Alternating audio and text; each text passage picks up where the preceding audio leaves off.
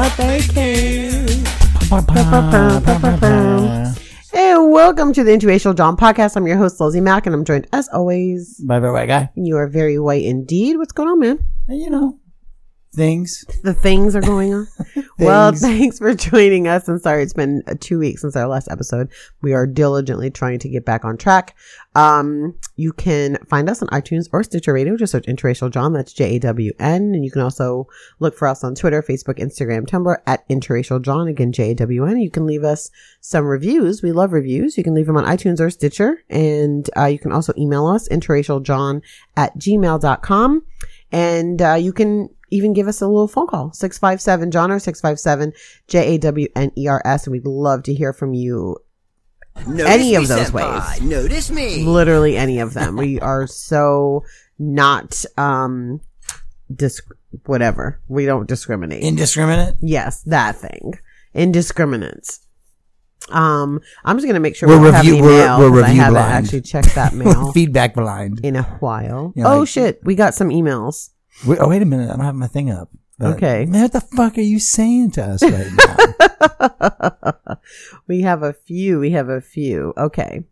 So, one of them is for you and, the Unruly Rev. So I'll leave that, for you, but here are a few that we received. One is from Allegra. It's titled, Glad Y'all Are Back. Hey, you two, just finished your woke ass cow episode, and I'm really glad y'all are back. My favorite part of another fantastic episode is the very straightforward comment Leslie made to her show at the end of the show, made to her husband at the very end of the show. Drew, I just like talking to you. Leslie, you can talk to me all night with your dick. I love when you do when you two get sexy with your relationship. It shows me how close you are and how much you like each other, and it's realistic. The second thing I loved is the realization that you had, Leslie, about the show Pose on FX. I was having the same kind of anxiety every episode, and you just made me aware of what it is. Now I begin the process of watching it differently. Instead of being nervous about every little thing and finding more relief than joy on the good parts, I can try to watch with legitimate joy and try to feel all the emotions instead of just two. Thanks, you two, for always giving me reasons to think, self-evaluate, laugh, and scream. Welcome back. Oh, that was such a nice review. Oh my gosh. Is there a bell? Where's the bell? Oh, I have the bell. And we have the next one from Katisha, who says, Drew and Leslie, bitch, y'all back. I can tell how happy I can't tell you how happy I was to see a new episode of The Jawn in my feed, because I'd really been missing the podcast. I was getting worried the Faithful 14 would have to go on without their fearless leaders, but I prayed to our Lord and Savior Beyonce, and a few days later there was a new show. Drew, goodness. I'm so glad you're doing better, and I'm appalled at the level of medical care you received. If they're treating white men like this, what hope do the rest of us have? Indeed, Katisha. Indubitably. The Bill Gates story reminded me of an episode of This American Life when Nicole Hannah-Jones reported how research has shown that school integration is the best solution to improve the achievement gap. But instead of focusing on the simple solution, which in most situations is the best solution, people, white people, want to throw money at all these complicated fixes to improve schools that just don't work. I've been hearing such great things about Pose, but I don't have cable, so I'll have to wait until FX puts it on Hulu, which probably won't be until next season comes out. Leslie, what you said about only associating being trans with tragedy is so true for me too. I realized that when someone posted a story about a Black trans woman in one of my Facebook groups, and I just assumed I was about to read about her murder. To my surprise, the story was about her becoming an editor of the magazine. I think it was the first good story about a Black trans woman who is not famous I can remember. So we definitely need more stories about trans people living their best lives and doing bomb ass shit. I just saw Ant-Man and the Wasp yesterday and loved it. Okay, I think I've written enough, and I'm so glad y'all are back. Love ya, Katisha. All right, Katisha. Thanks, everybody.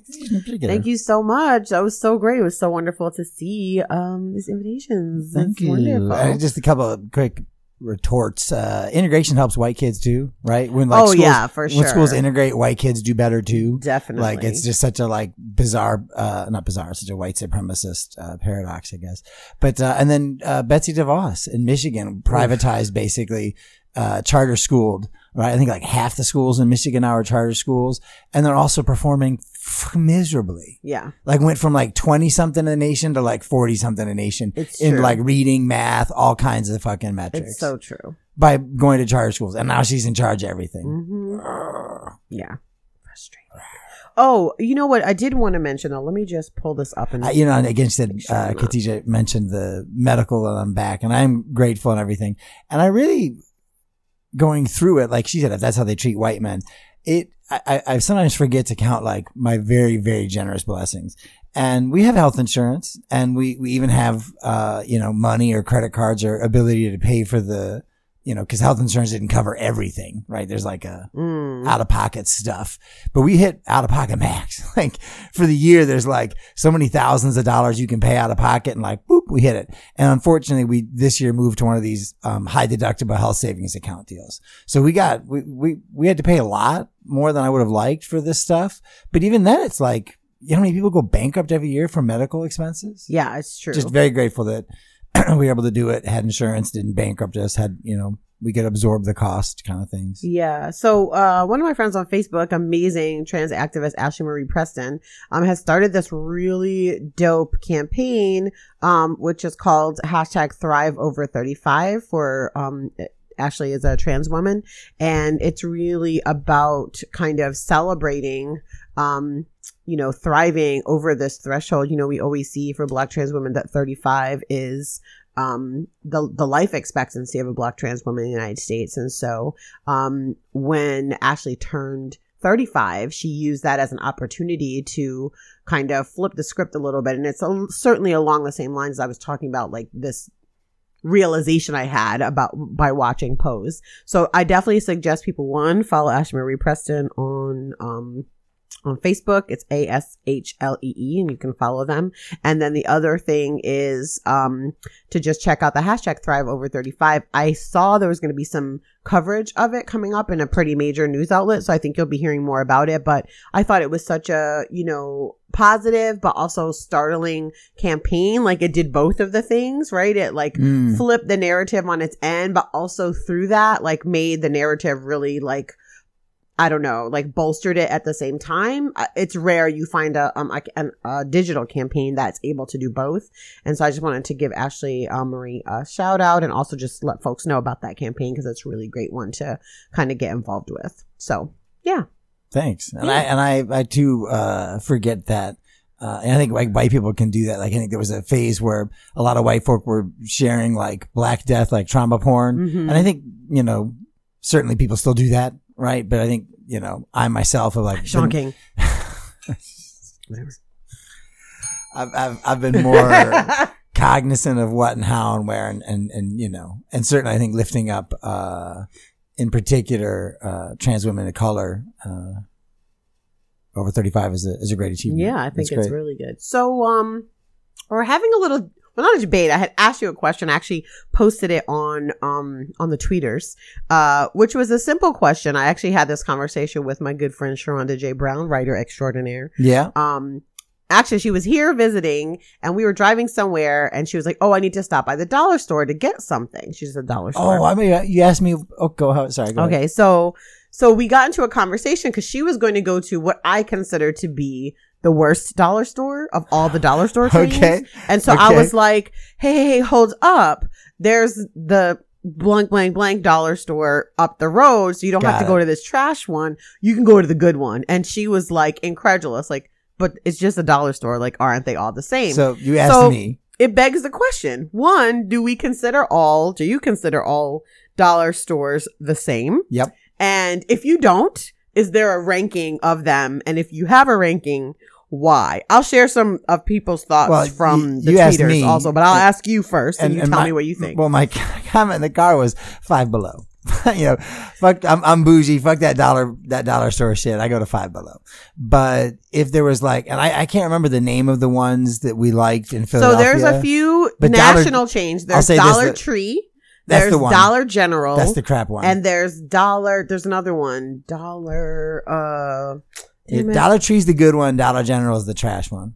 In my opinion. Not the trash one, and I shouldn't say trash. They're all, the dollar stores. But I liked, when we were in Philly, we had literally like a Dollar Tree on one store corner and a Family Dollar General. That's the other one. Dollar General, Dollar Tree, Family Dollar. Yeah, so those are the three. We had the two options, Dollar Tree or Dollar General. These These, if you add in the one that's called 99 cents only, which I think is more on the West Coast, they hold 21,000 U.S. locations, and their combined store count surpasses the top 3 drugstores. That surprised me. So that's it. It's just interesting to think about that. When we were in Philly, like I said, we had the 2 options. Right. I think we preferred Dollar Tree. Yeah. But this is going back at least a decade. The script on those dollar stores flipped when I saw them start to produce their own shit. Like at one period, it was like close to expired, or like, like you'd see consumer packaged goods that weren't exactly like new to the shelf sort of stuff, like Christmas scents in July or whatever. Mm-hmm. But now they're like packaging their own shit. They're like, this is made by Dollar Tree, Dollar right. General, to be sold in dollar stores. So the consensus through the onlines, I'll start with, the Peebs, who is the creator of Black Girl Magic, who said Dollar Tree is the one true dollar store, except no substitutes. See? Interesting. Someone else said dollar stores shouldn't have the word dollar in their name if anything costs over $1. Dollar Tree is the best. They have helium balloons and seasonal party decorations. I think I've seen them have dollar home drug tests up near the register too. And we would go in for the seasonal stuff and the decorations and the balloons. I remember. Yep. Someone says Dollar Tree. My list of reasons is so long, but I'll share just one. If you're not getting your cute seasonal gift bags there, you're getting ripped off. Yeah, exactly. Yeah. Like holiday gift bags, you're giving away Christmas gifts and whatever. Someone says Dollar General is for people who can easily afford to shop at Target, but like to say they shop at the dollar store. Dollar Tree, on the other hand, is the one true dollar store. TM. So yeah, I mean, the consensus is one person said Family Dollar, no concept of candy aisle is not to be effed with. Interesting. Didn't know that. Did we have Family Dollars? Yeah, no, we didn't have Family Dollar. We had Dollar General. We didn't have Family Dollar. I don't remember a Family Dollar. So Family Dollar's one. And somebody also said 99 cent only stores are amazing. But most people definitely said Dollar Tree or bust. The others pretend, or are the absolute junk. One person said depends on your needs. Here's their breakdown. At Dollar Tree, you can get things like brown rice, soy milk, and a carton of 18 eggs, plus many of your household goods for $1. Family Dollar and Dollar General are good for paper products, containers, and small decor like candle holders and baskets. I shop them all. Thank you, Black Girl Dating, for that one. I guess that's kind of true. And I never really thought about that, but when I say we went to the Dollar Tree, it literally was for like holiday stuff, decorations, parties, wrapping paper. When I do parties, I'm planning my niece's Sweet 16 party right now. And I'm like, okay, well, I got to go to the dollar store, but figure out when I'm going to get to town so I can go to the dollar store. Like, it's definitely part of the... Yeah, I mean, I use that in my arsenal. I don't know any event planner that doesn't. But I will say that Dollar General is more like you can get like soaps and other like packaged goods stuff. Yeah, I guess it just depends on what you need. But no, I fucks with the dollar store. I much prefer Five Below, which I know is not a dollar store, but I could spend all day in a Five Below. Yeah, for sure. Me and my goddaughter. Several people did say I'm bougie and I like Five Below. We had a few answers like that. I'm not alone. You aren't, apparently. So that was funny. One other thing I discovered this week, which is really interesting, is that James Blunt, the singer, apparently is like hella gully on Twitter. Like, you are beautiful. Yes, that very one. Has he done anything since that album? He has other albums, and I know he's a songwriter, so he writes for other people as well. Right. But so he literally will say stuff like, this dude Omar tweeted out, James Blunt is the type of person to search for his name on Twitter. James quote tweeted it and said, Omar is the type of person who searches for his name on Twitter and doesn't find anything. Wait a minute. What's happening right now? That's so You shady. look like someone that listens to James Blunt. And they were just talking to somebody random. James quote tweeted it. You look like someone that watches #Love Island. I don't even know what Love Island is. And folks, please be free to let me know. Oh, that's funny as shit. Oh, you look like someone who searches for Omar and finds nothing. Wow. Wow. Somebody says, does James Blunt still make music? He quote tweets it. No, just noise. Okay. I don't get that one, but. Somebody said James Blunt sounds like he's singing with a hot potato in his mouth. He quote tweets it. It's a silver spoon. A silver spoon. Wow. Damn. At least he knows it, I guess. Yeah. He must have some sort of like Google alert or something on his name. Because are these people are they adding him? No, they're not. Jawn, Carmel is boring. This is the town. It's the town equivalent of James Blunt's You're Beautiful, which is a boring song. James Blunt said everything must seem boring to an axe murderer. P.S. Nice profile pic. You call him an axe murderer? I don't even know. What do you do with that? It's a James Blunt kind of night, quote tweet. Quite wet and disappointing. Wait a minute. So I actually quote tweeted one of these days. I was like, is James Blunt always like this? Or is he always gully on here? And somebody replied, always, sis. So I just followed him. I suggest you do too, because it's hilarious. That is kind of funny. I'm not going to lie. Mm-hmm. Anyways, searches for Omar and finds nothing. Finds nothing. That's hard. That's brutal. Yeah. So, what else? Let's see. I've got a couple things. I'm leaving town this week. We're both leaving town, excitedly enough. Should we be saying that on the air? I'm not sure, but whatever. We'll keep that to just the 14 people that listen will know.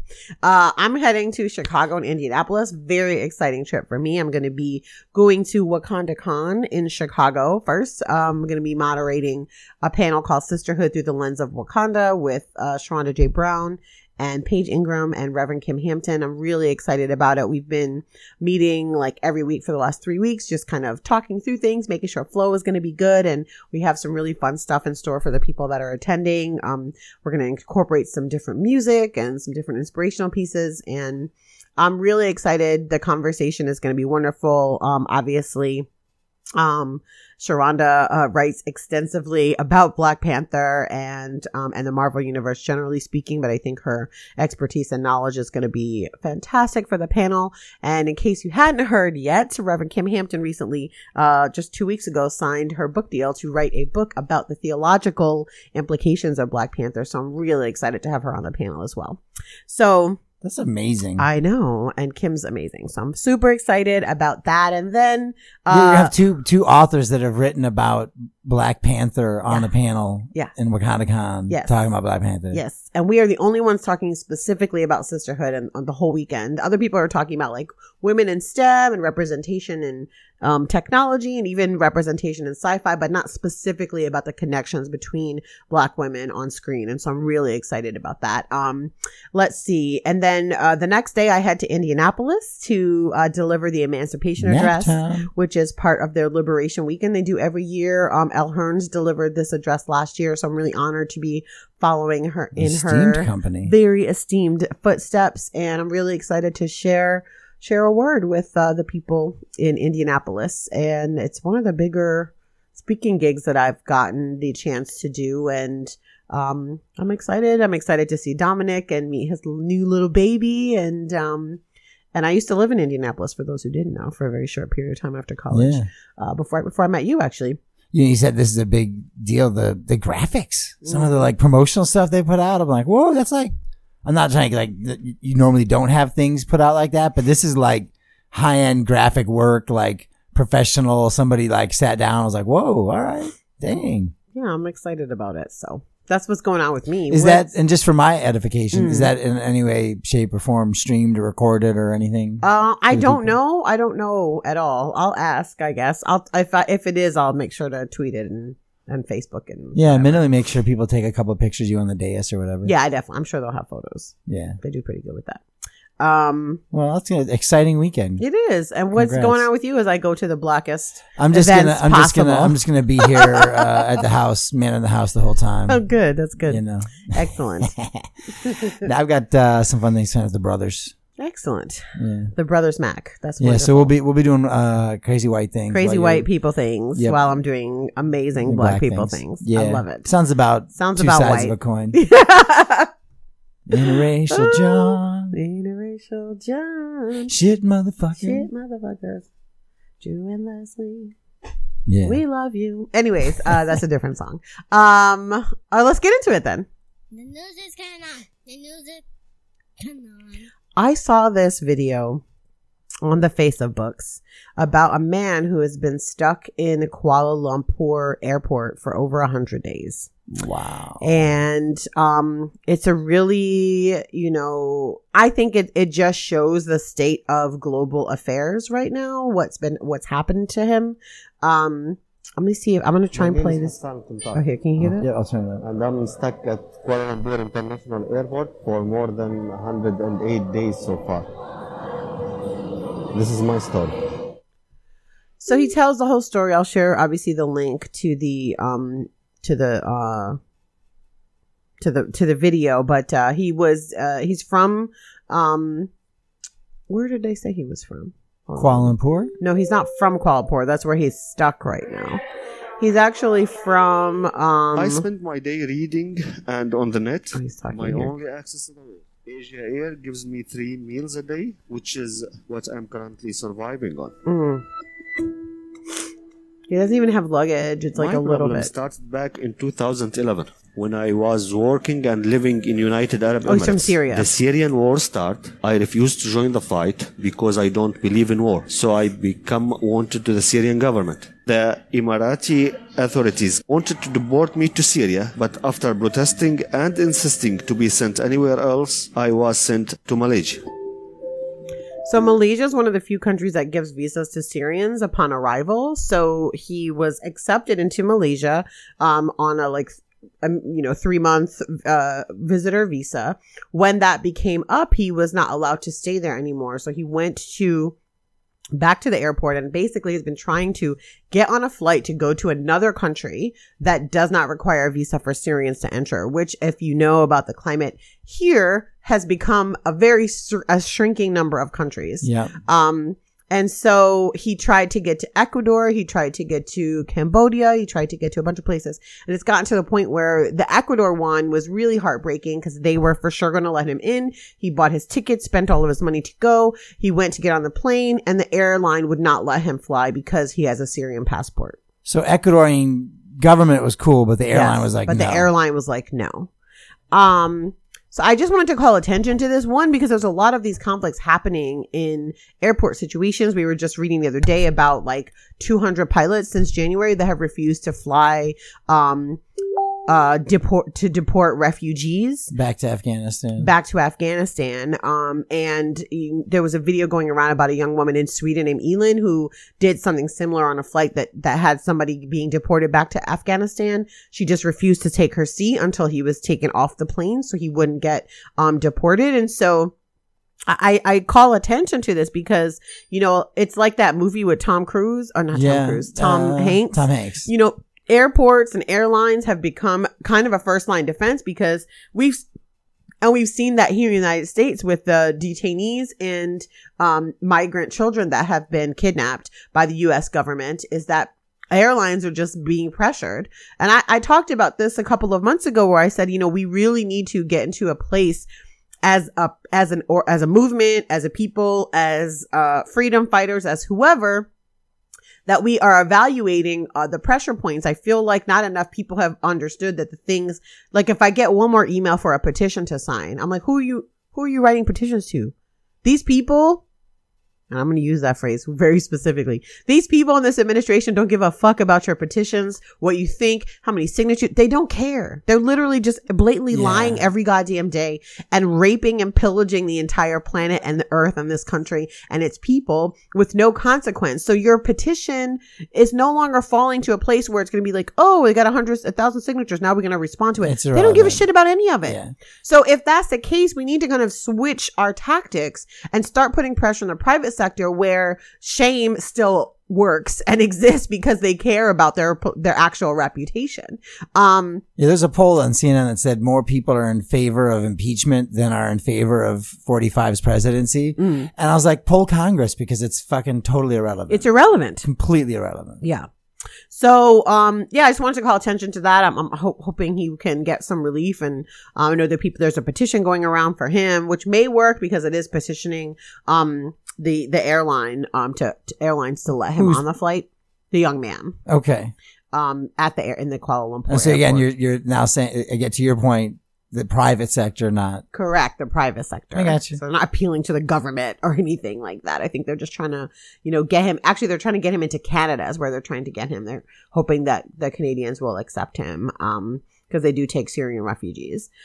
So that is just a heartbreaking story. And again, like I said, I just think that it's just one story of many of situations that are happening in airport settings, where, it's this weird thing. We've had these decades of an expanded globalization of the world where connections seem so close because of digital media and, access to internet and things like that. But when we get down to it, it's these face-to-face interactions that affect people's lives so much. So I just wanted to call attention to that. Yeah, airports do a lot more. The TSA is like I don't know if we talked about it on the podcast or we talked about it personally.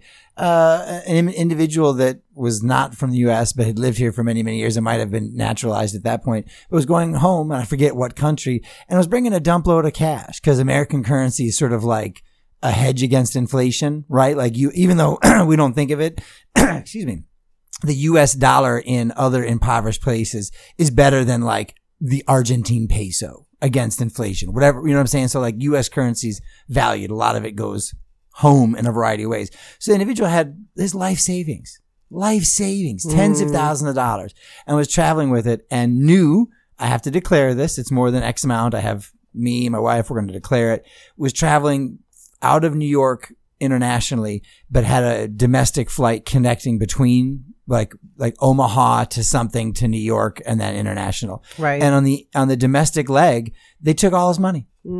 Took every fucking red cent.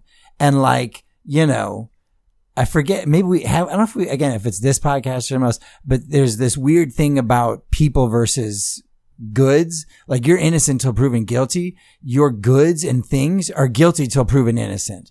So like, and like they know that shit when they RICO your home and they come in and they take all sorts of like property and stuff. They take an amount that's exactly that, like you're not going to fucking sue to get it back. Sure. And then like if they take a boat, let's say they take a boat, you sue to get it back like 5 years from now. It's been sitting in a fucking dry dock rotting and all fucked up. Here's your boat back. You know what I mean? Like, and I don't know if cash is the same way, but like, and then they misreported the amount of cash that they took. It's just the airports, TSA, the whole thing just feels inappropriate in a lot of ways.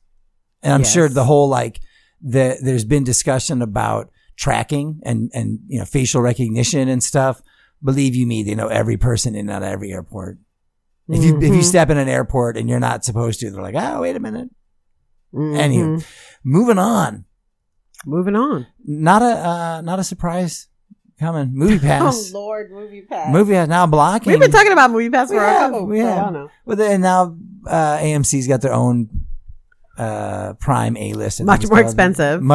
Which obviously is necessary because of the news you're about to share now. Right? MoviePass is now blocking users from seeing Mission Impossible 6. Yikes. After more than a 24-hour outage, and if people weren't aware, outage due to the running out of money. So MoviePass ran out of cash.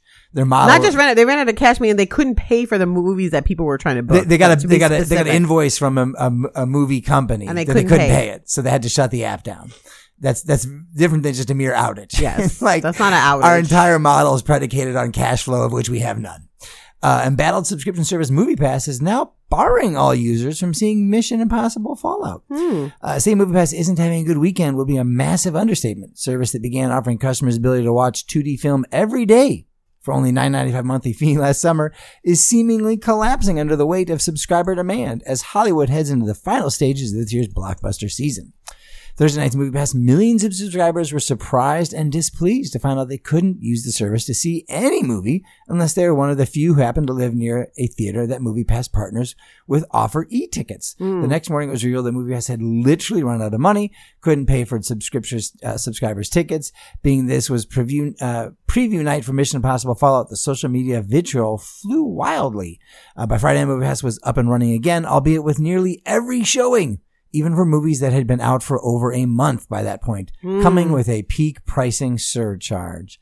Wow. And I remember when they got like, maybe it was either another round of money or somebody was trying to like call them out. Maybe it was AMC when they were battling AMC because AMC's like, fuck are you doing? This is bizarre. You can't be possibly paying us all this money. And they said that it was like, oh, it's the data. It's the data. We're going to make money on the data. That model works when your product is like a bunch of like servers. Like Facebook can make money on data. Twitter can make money on data. Snapchat can make money on data. You can't make money on data paying movies for attendees. And just like, no, you can't. That just seems so illogical. That just literally doesn't make any sense at all. And like, it's just kind of against the paradox of movies generally, the movie industry generally speaking. It's been kind of confusing for me how it was supposed to work. Like Hollywood doesn't make movies for data. They make movies for cash. They make movies for billions of dollars. I don't know what MoviePass was doing. And like you said, the AMC one's literally twice as much money, and you can't see as much movies as you want. It's, I think, limited to 3 a week. And it's tied to your ID too. Weird. Whereas like, I don't know how MoviePass works, but I bet you I could have printed a ticket and handed it to you. You know what I'm saying? Yeah, I don't know how that works. If they like could just do it right then and then like just go out. Oh, I forgot something in the car and like give it to somebody else. Maybe. I don't know how it works. Well, I always see people at the little desk, so I don't know if that's like the beginning of the end. Yeah, I don't know if that like changes and whatever. I said this this morning that there was a bunch of people, not a bunch, but there was some sort of like, I don't know why, but like online people are like, you know, like, oh, I love this thing. Yo, I hate it and you're an idiot for loving it. So like MoviePass is failing and there's this whole like, oh, thank God I didn't do that. And I'm like, but why? Like $9.95 for as many movies as you could see. Like, why would you be mad? You missed out on that gravy train. I don't understand the like being grateful you didn't do that. Oh, thank God I didn't do that. Really? Because it was $10 for a shitload of movies. But anywho. Yeah, so I saw this article. I thought it was really interesting. Afro-Native Americans now have a digital space made specifically for them, by them. This magazine just released a community and space for positive stories dedicated to our Black and Native American brothers and sisters. So we live in a time where multimedia companies and publishing platforms dedicated to people of color are they're everywhere, right? We see them all over the place.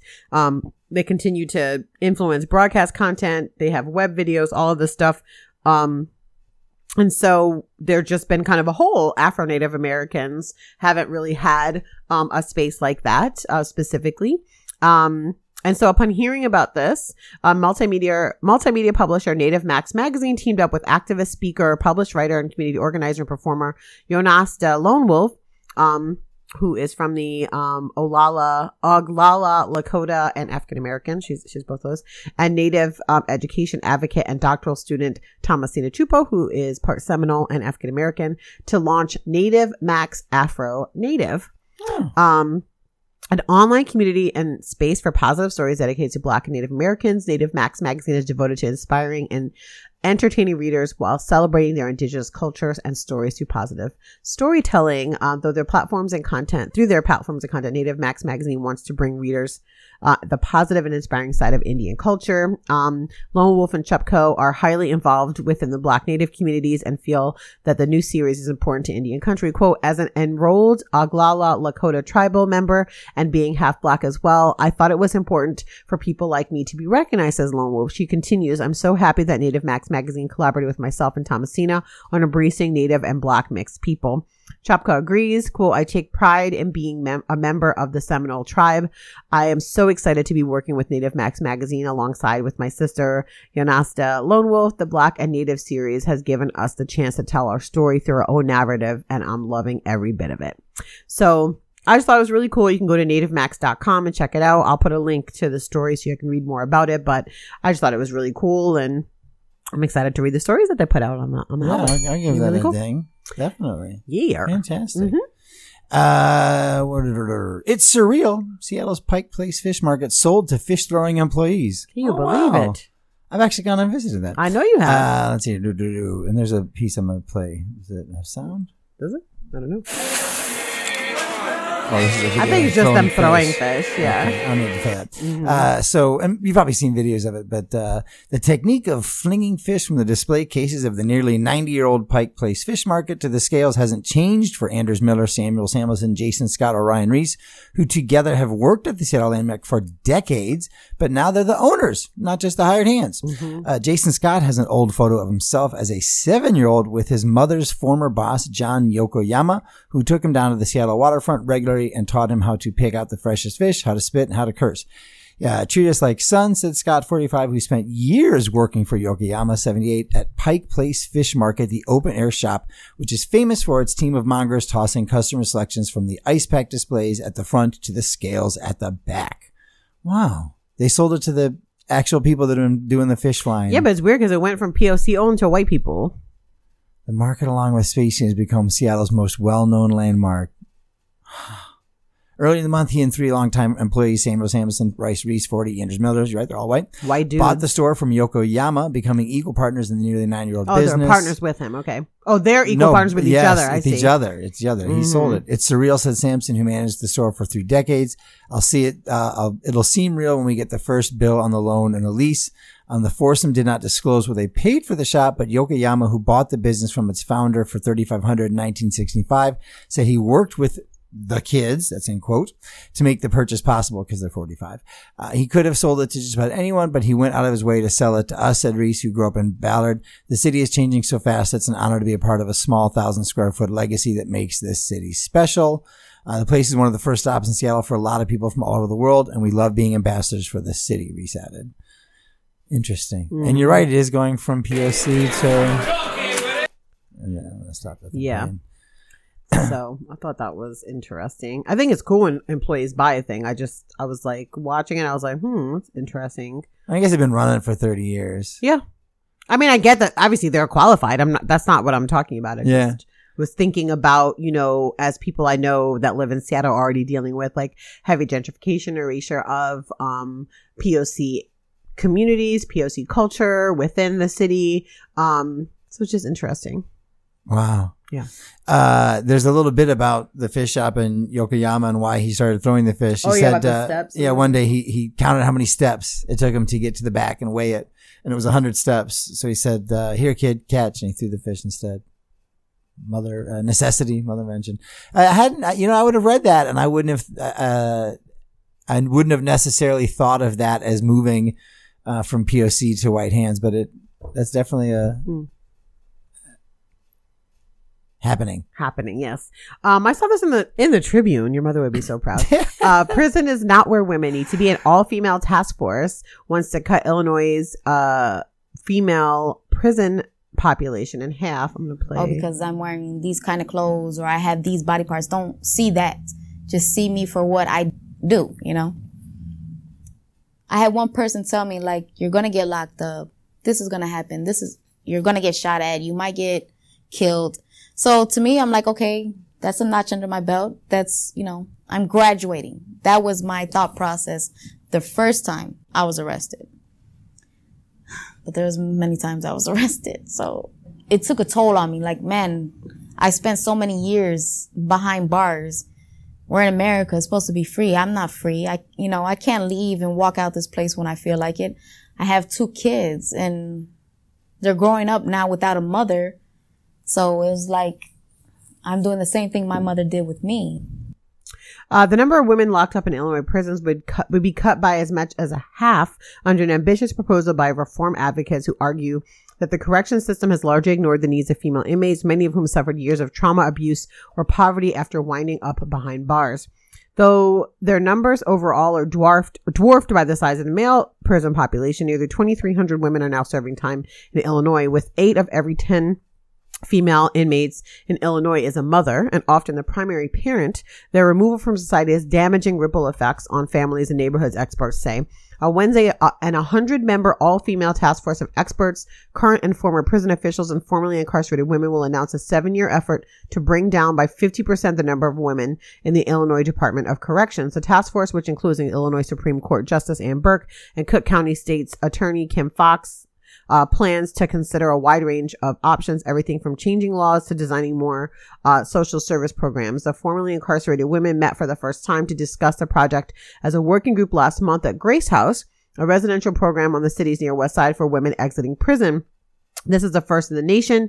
Deanne Benos, a former Illinois correction officer, was leading the effort, told the group 100 women, all women, coming together to build and plan and cut the women's prison population by 50% or more. The group, who promised friends they left behind in prison they'd fight for their well-being, broke into applause. I worked for the Department of Corrections. Benos continued, I'm doing this because I failed. As much power as I supposedly had, I felt like I was in molasses all the time. I was fighting for women. So anyways, I just thought this was really interesting, like novel approach. I talk all the time about this like duality between abolition and reform when it comes to, organizing work and activism and things like that. But for me, there's like, they both have a place because we do need to acknowledge the need to alleviate the current suffering that is happening right now, which is definitely like a reform angle to take.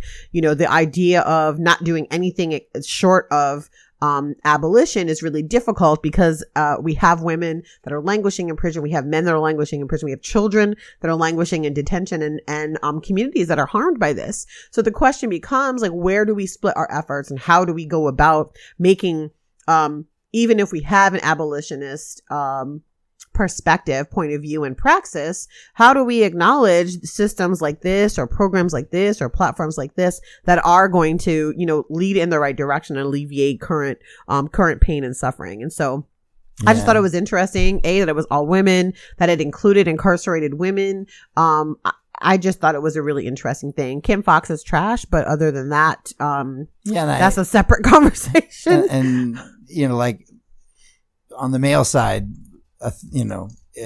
incarcerated women drastically disproportionate against women of color. I think a third are African American or black, and I think 16 or 15% of state and federal incarcerations are Latina. Mm-hmm. So, and that's it's interesting you say that there's sort of not duality, but balance between call it like revolution versus reform, right? Oh wait, Kim Fox is the one that we got the other person out of office, and Kim Fox won the seat. I mean, I think it's one of those things of like, she's a black woman, but she's also a state's attorney. So I feel like you always have to understand that that's still going to be somebody that, as an organizer, you're fighting against pretty much all the time. Anyways, you said to me one time, we're going tangential, but you vote for who you want to fight against, not who you like. Well, that's my perspective as an organizer for sure. That's when I go in the ballot box, I'm never actually voting for somebody that has your interest at heart. Well, I'll say this as a 42-year-old black woman, I've never had the opportunity to vote for somebody in any election that I truly believed in, quote unquote, in the existential sense. I've mostly gone into the voting booth to be like, okay, do less harm, yes, but also who do I think is going to be a more fair opponent to argue with, to push against, to agitate, all of those things. Where do I think that my arguments might have purchase? Where do I think I can move somebody in some direction or some way? That's how I go into it anyways. Like I said, we're going tangential, but you're talking about this prison reform versus like prison abolition. And there's you'll know more, and I don't want to go too far out, but there's like a Koch brothers funded movement to do quote unquote prison reform. Criminal justice reform. Criminal justice. I'm putting huge air quotes around it. But what it really is moving more of it into private enterprise, right? Like, we're going to make cells bigger and we're going to have more healthy meals that the Koch brothers get to build and supply and make. And you know what I mean? It's just like, you've got to invent a new way to keep doing the thing that they're doing. And they're using public, righteous, outcry about incarceration to like fund new incarceration efforts under the guise of reform. Yeah. It's so I totally get when you say you use a critical eye, but it's tough to balance because, you might see this Koch brothers prison reform thing and like, oh yeah, that's great. That's better. Versus, this Tribune piece. Mm-hmm. Yep. All right. Yeah. Oh, wait, so it's my thing? Yeah. Hold on. I gotta turn my shit up. Oh, I'm gonna actually do this one. Sorry. Every time, dude, it's beautiful. Every time, it doesn't need It's literally beautiful. It's just beautiful. It's like, fuck you, we're not gonna do it. Well, yes, all cops this week. I wanted to talk about this story out of St. Louis. 10 black Washington University students stopped by Clayton police falsely accused of leaving IHOP without paying. Excuse me. Oh my goodness. All right. 10 Washington University students, all black and all incoming freshmen, were stopped by Clayton police last month while walking to a Metrolink stop from a late night dinner and told they were suspected of leaving the IHOP restaurant without paying, university officials said. Even though some of the students had receipts showing they had paid for their meal, police made them all walk 3 blocks back to the restaurant with 6 squad cars following them. At the restaurant, the manager told officers those were not the students who left without paying. Details of the incident were laid out in an email from the Associate Vice Chancellor in charge of helping new students transition to university life. Rob Weil wrote, needless to say, the students were shaken and upset. This is obviously extremely disappointing, not how any of us would like to welcome our new students. Now, these Black students were in town earlier than the rest of the student body to take place in a kind of welcoming student orientation type thing.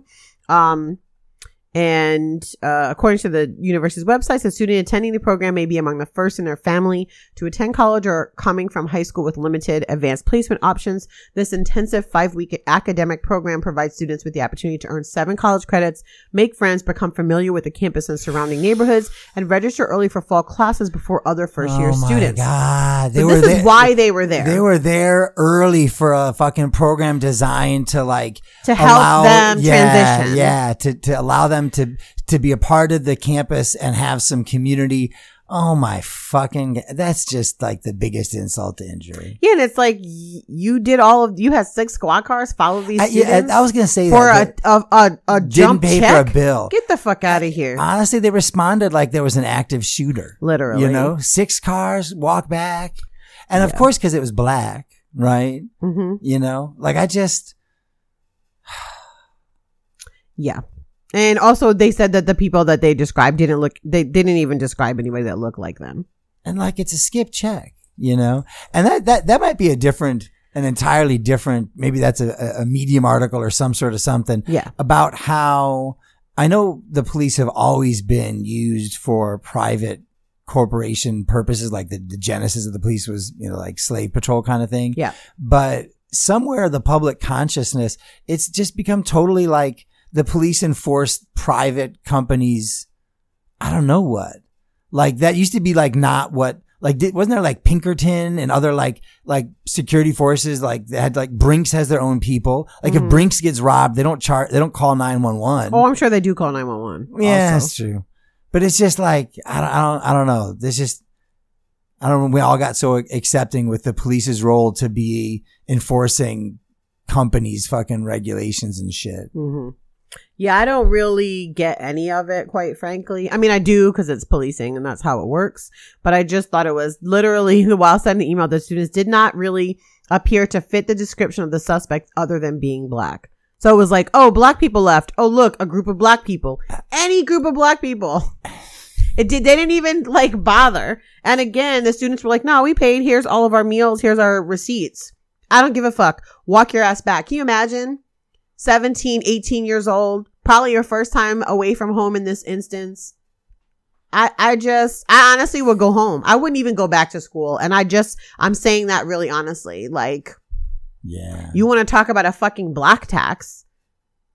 Shit, that program is a black tax in and of itself. But here you are participating in it anyways. It's trash. All right, let's move on to the next sub-segment, even though that's going to make me upset too. You got to pick one of these. I do? I'm going to read them off. You have to decide.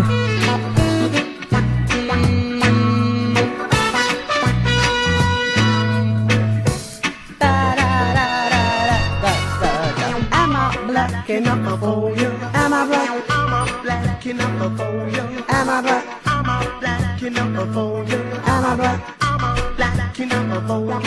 We're gonna move on up one by one. I can't fade out anymore. I did something. All right.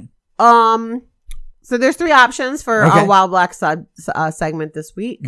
Only 3. Well, there's just the 3 I have in 3 here. you chose because there's lots. Yes, you can choose riding while black, couponing while black, or farming while black. Any of those, which would you like to hear about? Well, I know the couponing. That's the CVS one. Yes. Fucking. So I don't have to hear that one. Okay. And just pick one. Farming while black. Yeah. I think that'll just piss me off because of the farmer subsidy from Trump. Okay. So let's do riding while black. All They're all going to right. piss me off, but terrible. I'm going with riding while black. Riding while black. Excellent. Martha's Vineyard bus driver fired after racist remark to potential passenger. A Martha's Vineyard Transit Authority bus driver has been fired after ignoring a potential passenger Wednesday, telling the passenger later that they drove by them, quote, because you are black, according to the agency. So just straight up like wow. A Route 13 bus driver who was not identified, of course, was traveling from Edgartown to Oak Bluffs around 4:25 p.m. when they passed by a person on Beach Road near Oakdale Drive who was trying to flag the bus down. Transit Authority said in a statement released Thursday. The bus was at capacity, but the driver failed to switch the marquee to note that the bus was full, and they passed the passenger by. Interesting. So this is always the like, there's something, right? There's like, oh, he was full. Yeah. The person took an Uber to Oak Bluffs, arriving shortly after the bus. When the person confronted the bus driver about being ignored, the driver said it was because the bus was full. But when the person pushed back on that response, the driver said, well, it's because you're black, according to onboard footage of the exchange. So again, video. They got actual video of They it. fired the dude effective immediately, blah, blah, blah. But I'm just like, really? This is Trump's America. Yeah, these white people are wilding out here in these streets. There was I saw it on Twitter. It obviously didn't get national press, but a black dude at Planet Fitness working out in a hoodie, and white woman taps him on the shoulder like, you're making me uncomfortable, blah, blah, blah, blah. And he's like, fuck you. I'm not making you uncomfortable. You're making me uncomfortable. Get out of here. And she goes and does the whole, like, the story, goes to management. Yep. And I feel I'm threatened. frightened. Yeah. And like, surprisingly, the story ends with them actually checking the videotape and revoking her membership. They should. Fuck that bitch. And when she complains about it, like, there's video. There's video here. Like, there's Ma'am, video. you're a liar, and you're a fucking liar, and you're a racist. Double. Get the fuck out of here. Listen, shame racists everywhere they are.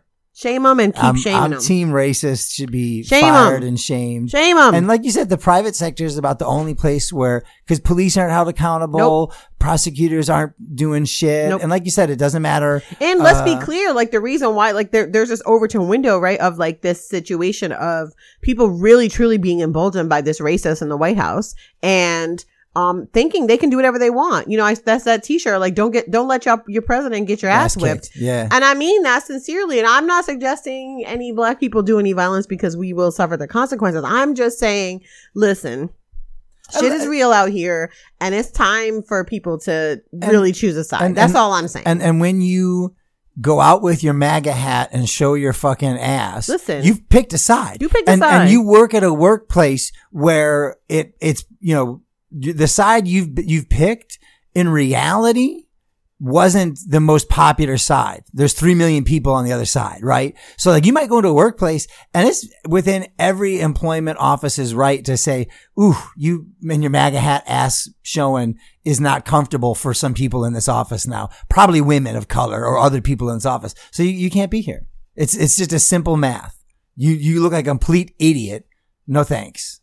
Unless you're like, and even though like, I wouldn't even say unless, even if you've got your own little business, cause that lawyer guy that went all crazy about, Latinx people serving him a fucking bagel or some shit. Yeah. He ended up fucking, I don't know, but had some consequences to his legal business.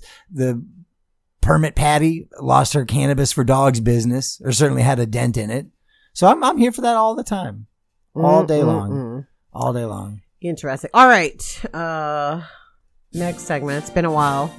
This time for union. I get so many or wrong. onion with very white guy. You said union or onion, and we can't really change it. But what was wasn't there literally a United Stoats or United Stat? I don't know. United Stats. I think it was that they literally made it. The White House made a States. Made a image, a meme for social media that spelled United States wrong. You can't make this stuff up, folks. Like official seal.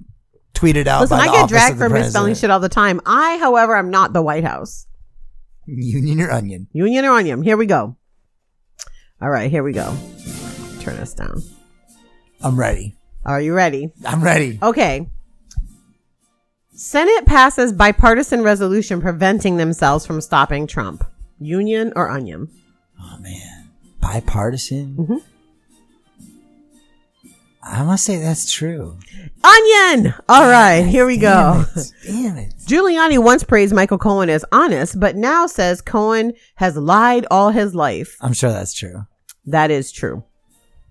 White House press corps wishes show of solidarity over banned reporter could be for a better news organization than CNN. White House reporter says this? Say that again? The White House press corps wishes show of solidarity over banned reporter could be for a better news organization than CNN. I'm going to say onion. That is onion. All right. Trump sought Israel's help to free American pastor in Turkey, officials say. Sure, that sounds true. That is true. Huckabee Sanders claims playing Cohen tape backward reveals hidden message exonerating Trump from all wrongdoing. That's onion. New Betsy DeVos rule would limit loan relief for defrauded students. I actually saw that. That's fucking disgustingly true. It is disgustingly true, And as is everything that Betsy DeVos does. And it's She's still got to be evil. related to like Trump University. Of course it is. That shit's about to go to trial too. We're going to talk about that in a couple weeks. Paul Ryan calls on Trump to take dismantling of America more seriously. That's onion. Yes. Judge allows case alleging illegal foreign gifts to proceed against the president. I think that's the emollients thing. Is that true? That's It is true. a Mullion thing. It is true. Yes. Comey warns Democrats that having leftist politics gets you on the FBI watch list. Yeah, that's true too. It's the Onion, but I will say that I do believe it's true. I'm telling you, dude, like black identity extremist. Come on. Yeah, it's like, kind of- like if black identity extremist is literally like, that's a thing the FBI already has. Yeah. I'm not saying that leftist politics is always equating to that, but like in my own personal journey, and I think for a lot of other white men in particular I know, the more you like understand and know and get involved, the more radical you become. It's almost like hard not to, right? Mm-hmm. Like the journey's like, there's like, unless you deliberately decide to like, I'm going to stop right here. And that's the like Asada quote about liberals being completely useless. Yeah. Like I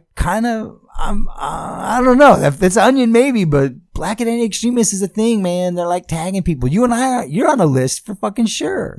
Oh yeah, I'm probably on like 100 lists. We know it. We've read the like Reuters report that like literally, and I know we've said on this podcast, and I'm not like making it as a joke because our like therapist asked like, are you guys delusional? We're like, no, we're not. We had to actually show her like, look, this is an article written by Reuters and the AP and the Globe and the Mail, like all over the place, talking about the FBI targeting black organizers. And here's like, they had like referenced like 5 different like absurd examples. Mm-hmm. And one was literally you and me. Yeah. It's like you couldn't get more like. Well, there's more about that. I mean, we can get into this a little bit because I do have one other thing that had popped up for me the other day. Are we done with the Union Onion? Not yet. We have 2 more things to go. But that Memphis police spying on activists is worse than we thought. An ACLU lawyer prepares for an upcoming trial with the Memphis Police Department, saying that the things they've learned about law enforcement agencies' spying habits have surprised them.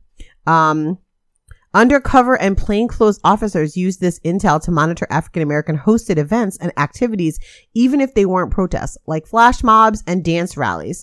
Among the events the police monitored in stealth mode, several black church meetings, a memorial service for Darius Stewart, a teenager who was shot and killed by Memphis police in 2015, a black-owned food truck festival, and a gathering at a local park where an organization gave out free book bags and school supplies to students. This is what they're determined. This is what they have decided to spy on, just to be clear. Anyways, I want to read the full Asada quote since you mentioned her. I don't like to say her and just say that quote. This is from Asada's book. As far as I can tell, you have the extreme right who are fascist, racist, capitalist dogs like Ronald Reagan, who come right out and let you know where they're coming from. On the opposite end, you have the left, who are supposed to be committed to justice, equality, and human rights. And somewhere between those 2 points is the liberal. As far as I'm concerned, liberal is the most meaningless word in the dictionary. History has shown me that as long as some white middle-class people can live high on the hog, take vacations to Europe, send their children to private schools, and reap the benefits of their white skin privileges, then they are liberals. Long story short. Okay. So, and back to the police, you had mentioned that's more than Memphis thought that, like the ACLU is concerned in Memphis. Mm-hmm. When it came out, the New York undercover, they had to like put in some of their like evidence at one of these trials or court cases or whatever. Yep. They had fucking got like close enough to take literally like screen cell shots of like organizers of actions and shit. Yep. They didn't just infiltrate. They got in deep. These are the last 2 Union Onions. HHS plans, Human Health and Human Services plans to delete 20 years of critical medical guidelines next week. Well, that's totally true. Very true. And in fact, I don't know if it's still happening, but I remember when that was first announced, there was a group of scientists and people like trying to download it. And you could like download and save data and shit. Yeah. Scrape it. Yeah. I hope they've scrubbing it. Done as best they can. A trove of medical guidelines, 20 years worth. Nonsense. This is the last one, which is trans women say the State Department is retroactively revoking their passports. Trans women are saying the State Department is retroactively. That's totally true. Yep. I'm going to actually go in depth about this because it's really, really troubling. This is from them.us. I think there's an internal policy change to make it as difficult as possible for trans people. Since she transitioned in 1998 at the age of 16, all of Danny Askini's identity documents have read female, but last month when Askini went to renew her passport, her request was denied. Askini says the U.S. Passport Office told her she, quote, failed to disclose that she was transgender and needed to provide proof of gender transition after 20 years of having a passport say that she's female. And what's proof of gender? Hold on. What's that mean? Quote, make no mistake, this was an intentional action by the State Department to withhold recognizing my gender, she was eventually granted a temporary 2-year passport that allowed her to travel from her Seattle home to Sweden. The activist and executive director of Gender Justice League needed to leave Seattle, she says, after a series of death threats posted on the anti-trans websites Kiwi Farms, as well as threats from local alt-right groups in the Pacific Northwest. She'd had her most recent passport for 10 years, but it was up for renewal. Askini's battles with the U.S. State Department, which oversees the passport department, began last month, and a June 29th tweet she posted about the ordeal went viral. She said, today I was denied a renewal of my U.S. passport and told I would need to get a judge to unseal child welfare records from foster care in order to prove my U.S. citizenship. Despite having had all female ID since 1999, they are demanding proof of transition for the first time. Just this week, another trans woman encountered the same problem. New York-based technology researcher Janice Rose said she'd had her passport with a female gender marker since November, but recently she finalized a legal name change and sent in paperwork along with her current passport to renew the document with her new legal name. It seemed like a simple formality until she received a phone call from a passport processing center in South Carolina. She basically told me that even though the government had changed my gender marker in the last year, that was a mistake. Within the last year. The passport official told Rose that the State Department should not have allowed her to change her gender on the document and that medical documentation she supplied at the time was invalid. This letter is something my clinic has been using as a boilerplate for years for so many people. The clinic says I'm the first to get a rejection. Rose had successfully changed the gender mark on her passport in 2017 using a letter signed by the nurse practitioner at her clinic. The clinic says they've never encountered a person being told that the letter is invalid or that it had to be written by an MD. It's pretty clear that even if the policy hasn't changed, something has changed in terms of guidance on how to enforce this because it's being enforced differently now. Mm-hmm. It's one thing to, it's always impossible to do things retroactively when it involves grandfathering black folk that are in prison for marijuana charges now that weed's legal in Colorado, right? You know what I mean? We can't do that. Oh, weed's legal, but we can't possibly do that. It was illegal 2 days ago when you got arrested, but January 1 now, we can't do anything about you. Sorry. That was the law then. But they're going to retroactively change and force, really. Listen, let's be clear about this. This is so gross. This is gross for a lot of reasons, but it also speaks to a signal with it. This also speaks to an abuse of power that can affect all of us. I'll be clear, this is terrible for our trans siblings, and it is an alarm and an indication of the depths at which this administration will go to ostracize and to penalize people for actually just being themselves and being trans. But the more insidious piece of this, and this is why I always say, that quote is first they came for whoever. This is a first they came for situation because let's be clear, I'm going to have to renew my passport at some point, right? And I may not have any issues with my gender assignment on my passport. However, they could deny it for all sorts of reasons. And it's clear that they're going to leverage whatever reasons there might be out there to deny passports to people as they see fit based on the individual and their status as a human being, their identity, whatever those identities might be. So this is this is what I'm saying. I just feel like nobody's really taking into account the cesspool that we are, the point that we're at in this country. It's scary. It's really truly, truly frightening. And aren't they retroactively looking at naturalization people as yes, well? they are going back to people who have been Yeah. naturalized and seeing if they made any errors on their forms, Documents, even if they yeah. misspelled a name or anything. They're going back to see if they put any false information on them. They're going to, if you got convicted of a crime after your naturalization, they're suggesting they can strip you of your citizenship. And I'm not saying these two things are totally analogous, but I think when you mentioned Overton window, when the highest office of the land, when the White House, the president and Congress, when they're saying this is acceptable behavior, this is how we behave, it becomes probably more acceptable for everyone and other corporations, people to start behaving the same way. And if you can find it, please do, because I don't want to mispronounce her name. But a young woman in Kalamazoo was denied the Kalamazoo Promise for living outside of quote unquote Kalamazoo for 6 months in a homeless shelter. And the rationale of just being able to deny her this grant that allows you to get free college, a discount on college if you go to Kalamazoo Public Schools. And if you go from kindergarten through 12th grade, you get college for free. And she had this in her mind the whole time. And then they just ripped it out from under her because of this sort of like quote unquote technicality. And again, I'm not saying it's analogous, but when the law of the land is, well, we can negate an individual on a technicality. Well, why wouldn't we do the same thing?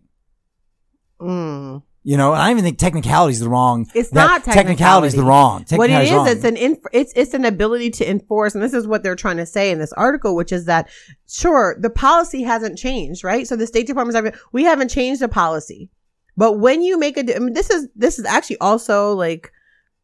This is part of the problem with President Obama using executive orders in such high numbers, which is that they're able to be wiped away. And so you can have an administration that has a policy of just saying like, yes, this is a policy, but this is how we're going to enforce it. And without changing the policy itself, you allow a further, a future administration to take out the way that you were applying it and decide to apply it with much more biased restrictions. Yeah, and I'm not an application. I'm no Obama. I'm not like he's the best ever, greatest thing, this and that. I'm not an apologist or pillorying the man, but he did a lot of executive orders because of the obstruction in Congress. I'm not saying this wasn't a statement about President Obama. I'm just talking about the reality of reality of we're not even 2 full years into this this presidency, and they rolled everything back because there were no lasting I would say legislative changes that were made during. Oh no, there was ACA, Obamacare, and that was like 45 ran on a ticket of I'm going to wipe out Obamacare. Yeah. So, and they've basically effectively done that with their but they haven't been able to strike it though. They haven't been able to get to the legislation. Right? They've been able to stranglehold it. Sure, and I think that that's a different conversation, right? That's an issue of trying to make sure that the state that you're in, that you're involved in politics at that level as well, right? That federal isn't the only thing that matters now, but never has been. Although I think that that's been,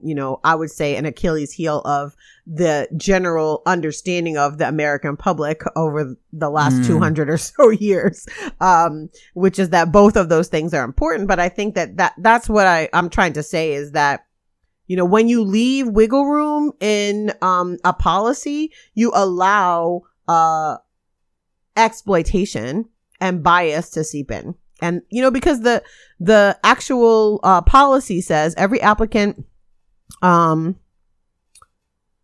let me see. I just want to make sure I have the policy is a person seeking a gender change on a passport must submit an ID that resembles your current appearance, a recent passport photo, proof of legal name change if applicable, and quote, a medical certification that indicates you are in the process of or have had appropriate clinical treatment for gender transition. Now, that medical certification piece, that's the part that they're going to lean into, because now they're going to say, no, you have to have a doctor, has to be this, has to be that, because there's ambiguity there.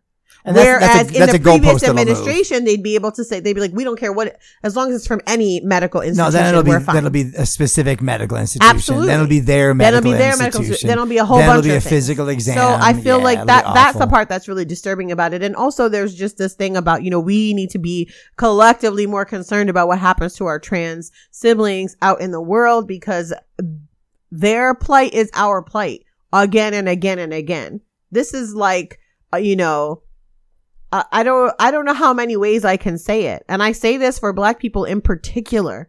We cannot allow Black trans people to be killed, murdered, not just by the state, but by us ourselves as well, by the circumstance of being themselves in this world. It is detrimental to us as a community, and it's morally wrong. Period. If you're fighting for Black lives, then you have to make sure we fight for all of them. If the least among us are those we need to lift up, then our Black trans siblings are the ones we need to continually be shouting about. Constantly. Hear, hear. Okay. That's it for Union or Anyam. We can move on. I'm sorry. Jeez, all of your shit is broken today. It's not happening. So recently, Playbill of Broadway fame. It's a publication. If y'all have not been to a Broadway show, you get a Playbill at every show you go to. It has like information about the play and also a bunch of stuff about Broadway and theater, generally speaking. And recently, Hello Dolly is enjoying a revival, or I think it's about to, or just had a revival on Broadway. And so they had a cool quiz about a personality quiz about the leading ladies of Hello Dolly. So you answered a bunch of questions and it told you which one of these Hello Dollies were you. It's like in the playbill, I got you. History of, I think it was online actually. And this is the playbill specifically for Hello Dolly. No. This was playbill.com. So they it's an Got online quiz. It's like, Oh, Hello Dolly's got it, coming got it, back. got it, got it, Which got it. Hello Dolly are you? Right? That's the whole thing. Got it. So which leading lady that portrayed the lead in Hello Dolly are you? Now, conveniently, they omitted Pearl Bailey, who played the lead in Hello Dolly, and they were called out quite specifically. Yeah. So, They apologized. They said, "We are sorry. We recently published a personality quiz about the leading ladies of Hello Dolly. We excluded Pearl Bailey, which was wrong. Her omission was a demonstration of white privilege, creating a blind spot and a reminder that POC erasure is unacceptable." What are your thoughts? Now, they didn't just forget somebody. They forgot, was she the leading lady of it? She the quiz was only about people that had played the lead on Broadway in Hello Dolly. Okay. And they left her out completely. Correct. Okay. So are we doing actually judging their apology? And the entire apology is this tweet. We are sorry. We recently published a personality quiz. Yeah. Well, it starts with "we're sorry." And they say what they did. We excluded Pearl Bailey, which was wrong. Her mission was a demonstration of white privilege, creating a blind spot and a reminder that POC is unacceptable. Yeah, I give it like a 1.5, 2. They did a lot more than most people. They didn't backtrack and try to explain some bullshit. They didn't say sorry if you were offended. They said that this is unacceptable. They didn't talk about how it happened or what changes they're going to make sure it doesn't happen again. But this goes farther than a lot of the ones we normally read. So yeah the issues you mentioned are whatever. But the one thing I don't like is a reminder that POC erasure is unacceptable. Because it's POC. Here's the thing. You erased a Black woman. You didn't erase POC. I hate when people use POC when they mean Black. It's a fucking pet peeve of mine. I cannot stand it because anti-Blackness is a specific thing. And it's not anti-POC, right? It's not the same thing. And so I just wish when people mean Black, just fucking say Black. And they could have dropped POC. They could just a reminder that erasure is unacceptable. No, they need to be specific Black about erasure. the erasure because it's not all erasure. They didn't erase women, generally speaking. That's true. You're right.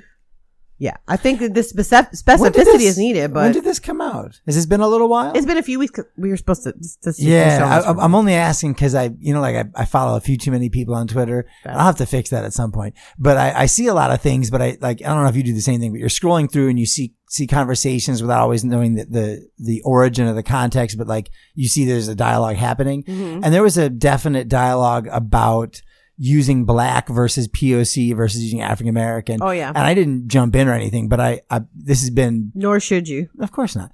No, in terms of what, as a white person, this or that other thing. But I've always, for a long time, because of you, I would say I was one of these African Americans that preferred nomenclature. I'm uncomfortable saying Black. I'm going to say African American. Sure.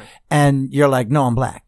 I'm not, not that you're not, your experience is not the same as someone who is going to identify as African American. No, you're a firstborn it's not. Caribbean immigrant. You're It's black not. from a different I'm not area of the African diaspora. American. I'm Afro-Caribbean. Correct. And that, that just is So my identity. for me, for a long So time, saying I've had that very particular, but I see a lot of people are very uncomfortable saying black, using black as a reference. They think black is somehow, and maybe that's some says more about us and our indoctrinated anti-blackness that we think using black is somehow bad, but we hate being called white people. So that was an article this week, wasn't it? About white Americans. Yeah. Vox put out being called white. The best was, Absurdist Words had a tweet that was like, hey, white people. And then I'm not going to read the whole thing. I can't remember what it was, but it was completely all this stuff about white people and then ended it there. Didn't have anything controversial, didn't have anything and then people got all in their feels about it. And I was one of the people that was I was waiting for something else. I thought there was a second, a thread that was going to come up saying something about more, but no, we're just demonstrating white people being touchy about being called white. Mm-hmm. It's because we're used to being just people. When you other an entire group of other people and we're the norm, we don't identifying race. Well, I don't want to get into this story too much, but I'm going to put a link because there's a story in the LA Times about this woman named Anna March who literally spent years and years and years frauding entire literary communities across the country in several different places. It's really interesting story. It's super long. Well, not super long. It's not that long, but it's very detailed and very involved. How does she defraud him? Give me the TLDR. She a white woman. Listen. That's it. She's a white woman. That's it. I'm not even joking. You can read the whole thing. It's literally she just was a white woman who would just go into spaces and be like, I'm this, I'm that. Nobody would question her. Nobody would ask any questions. Nobody would make sure that she was who she says she was. She has 4 different fucking aliases. Had A-list writers that would come to her events and work with her. Literally, it's fascinating. Wow. So y'all should definitely read it. It's really interesting. And that's the TLDR. She a white woman. That's it.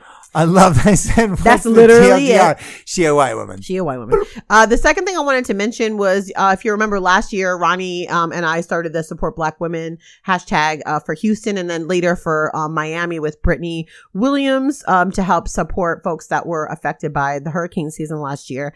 And Brittany has taken things one step further with her compatriot Annie Schoening, and they have created this incredible direct support crisis toolkit and resources. It is a comprehensive way if you are looking to do direct support work in advance of hurricane season for you to learn how to do it, best practices, a step-by-step way for you to understand how to do this. There's sample Google forms for you to utilize and mobilize your community. It's one of the best things I've seen in years of organizing. It's so comprehensive, so wonderful. They're using the hashtag Build Maroonage and really just taking this idea of direct giving and direct support to the next level and systemizing it in a way that continues to cut out the middleman and moves people to directly support folks in times of crisis, but also that step further is preparing to provide that support when it's needed. And I really, I'm going to put a link in here. I've been tweeting about it. I've been talking about it.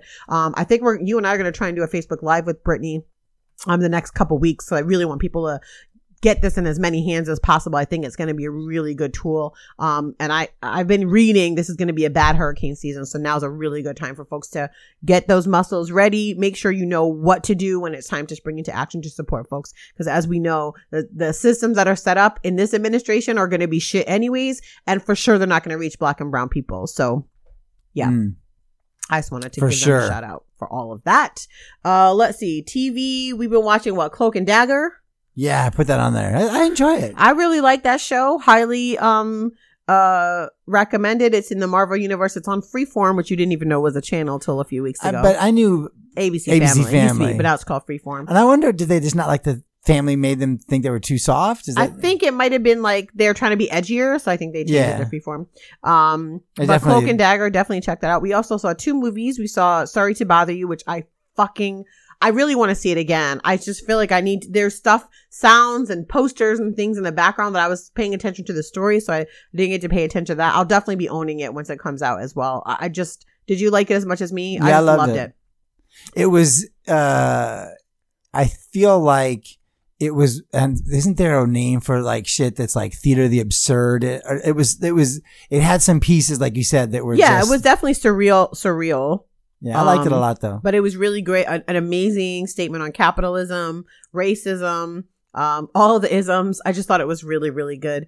So definitely check that one out. And then we saw Mission Impossible Fallout yesterday, which I said this on Twitter, was for sure the most Tom Cruise in this movie to ever Tom Cruise. There was a scene where, like Tom Cruise running with the Tom Cruise pencil arms, like, like spike in the air and shit, where he just was running for like. No, he's in on the joke now. He must be in on He the literally joke. was like, we need as much running shots just as possible in this movie, because run. But I loved it. And I know he does a lot of his own stunts. He does. And there was some shits that I was like, that looks like him doing that thing. No, the bike scenes, Damn. you could see it was him. He does a lot of these. He's 50-fucking-5. So there's good for that. But I will say, little qualm. They had a whole thing about like the bad guys being anti-religion.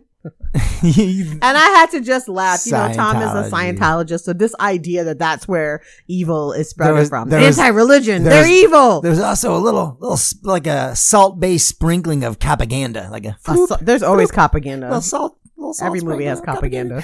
And this is not to dissuade you from seeing it. It's a fun summer popcorn movie. We really had a lot of fun in it. But you literally elbowed and leaned over me and told me every plot twist. You're like, bloop, this thing, bloop, that guy, bloop, this person, bloop, that did it. Like every single one. I was like, it's him. He's the bad guy. That girl's gonna do this. Oh, you gonna find her here. I was literally like. And I gotta pose this to the faithful 14 or people listening to the Jawn, and in particular if you're a tall dude or just anyone, I guess. I had an experience I've never had in a theater before, and I'm struggling to comprehend it, and I'm not like mad about it or anything, because like I know I'm tall, and like being tall like has its perks, and it's also people behind me, it's problems. And we went to see then candidate Senator Barack Obama, and stood in line at fucking 6 a.m. like all the other people. And they shuttle us in, and some person behind me is like, can I stand in front of you? I'm like, no, I'm sorry. There's about 7,000 of us here. And I'm not going to step back again. And we again. got there so early too. It was insane. So anyway, we're at the theater, and, I guess because I've got a bit of a belly, and because it wasn't the reclining seat, I wasn't exactly as comfortable in the seat. So I'm like moving around and shifting my weight, crossing my legs.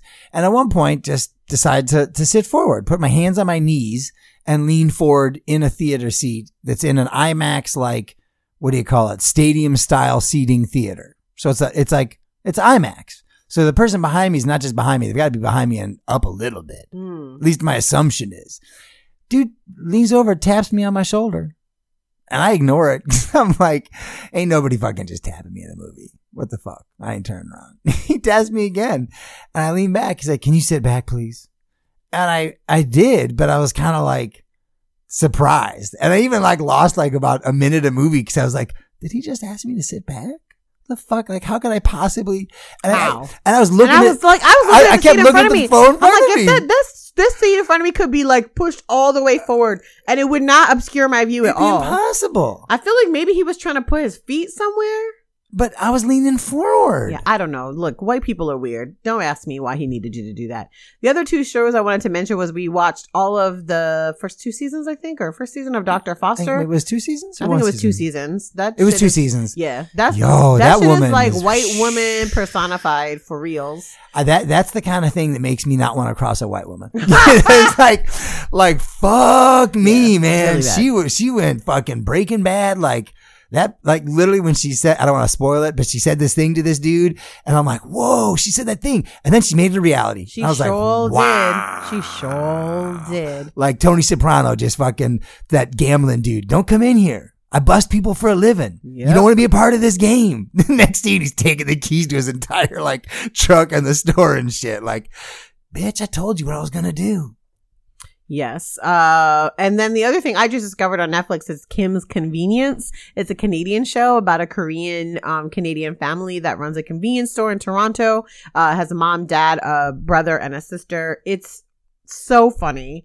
I just really love it. It's the whole cast is, are Korean Canadians, and it's just beautiful to see a sitcom based not in a white family. And I just think it's really funny and great. And it's just been really funny. I love it. I really dig it, and I like it for a lot of things, but it gives me the same sense that I get from One Day at a Time in that, yes, it can tackle issues, and yes, it can tackle race and other things, but like the whole like representation matters.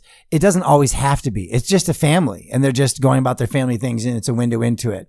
And it's not tokenish, right? It seems, I like it. It's a really good show. Yeah, I'm glad you've turned me on to it. I want to start watching. You said you've seen it, but maybe you could recommend it. Was it One Mississippi? Yeah, One Mississippi. Tig Notaro's show on is it Navarro Amazon, or it's on Tig Notaro. No, okay. It's on Amazon Prime. There's 2 seasons of it. It's the prep setup for the show is that her mom dies and she goes back to where she grew up in Mississippi. She plays a version of herself, so I don't know if this really happened or not, and maybe it did. But yeah, so she plays Tig, who's a comedian and a radio personality, and she goes back to her her southern roots to deal with her mom's death, and it's kind of the story evolves from there. Maybe I'll, if you said you'd watch it again with me. Yeah, I'll definitely watch it again with you. Cool. But there's definitely some trigger warnings, so I'll just mention that to folks to be looking into that.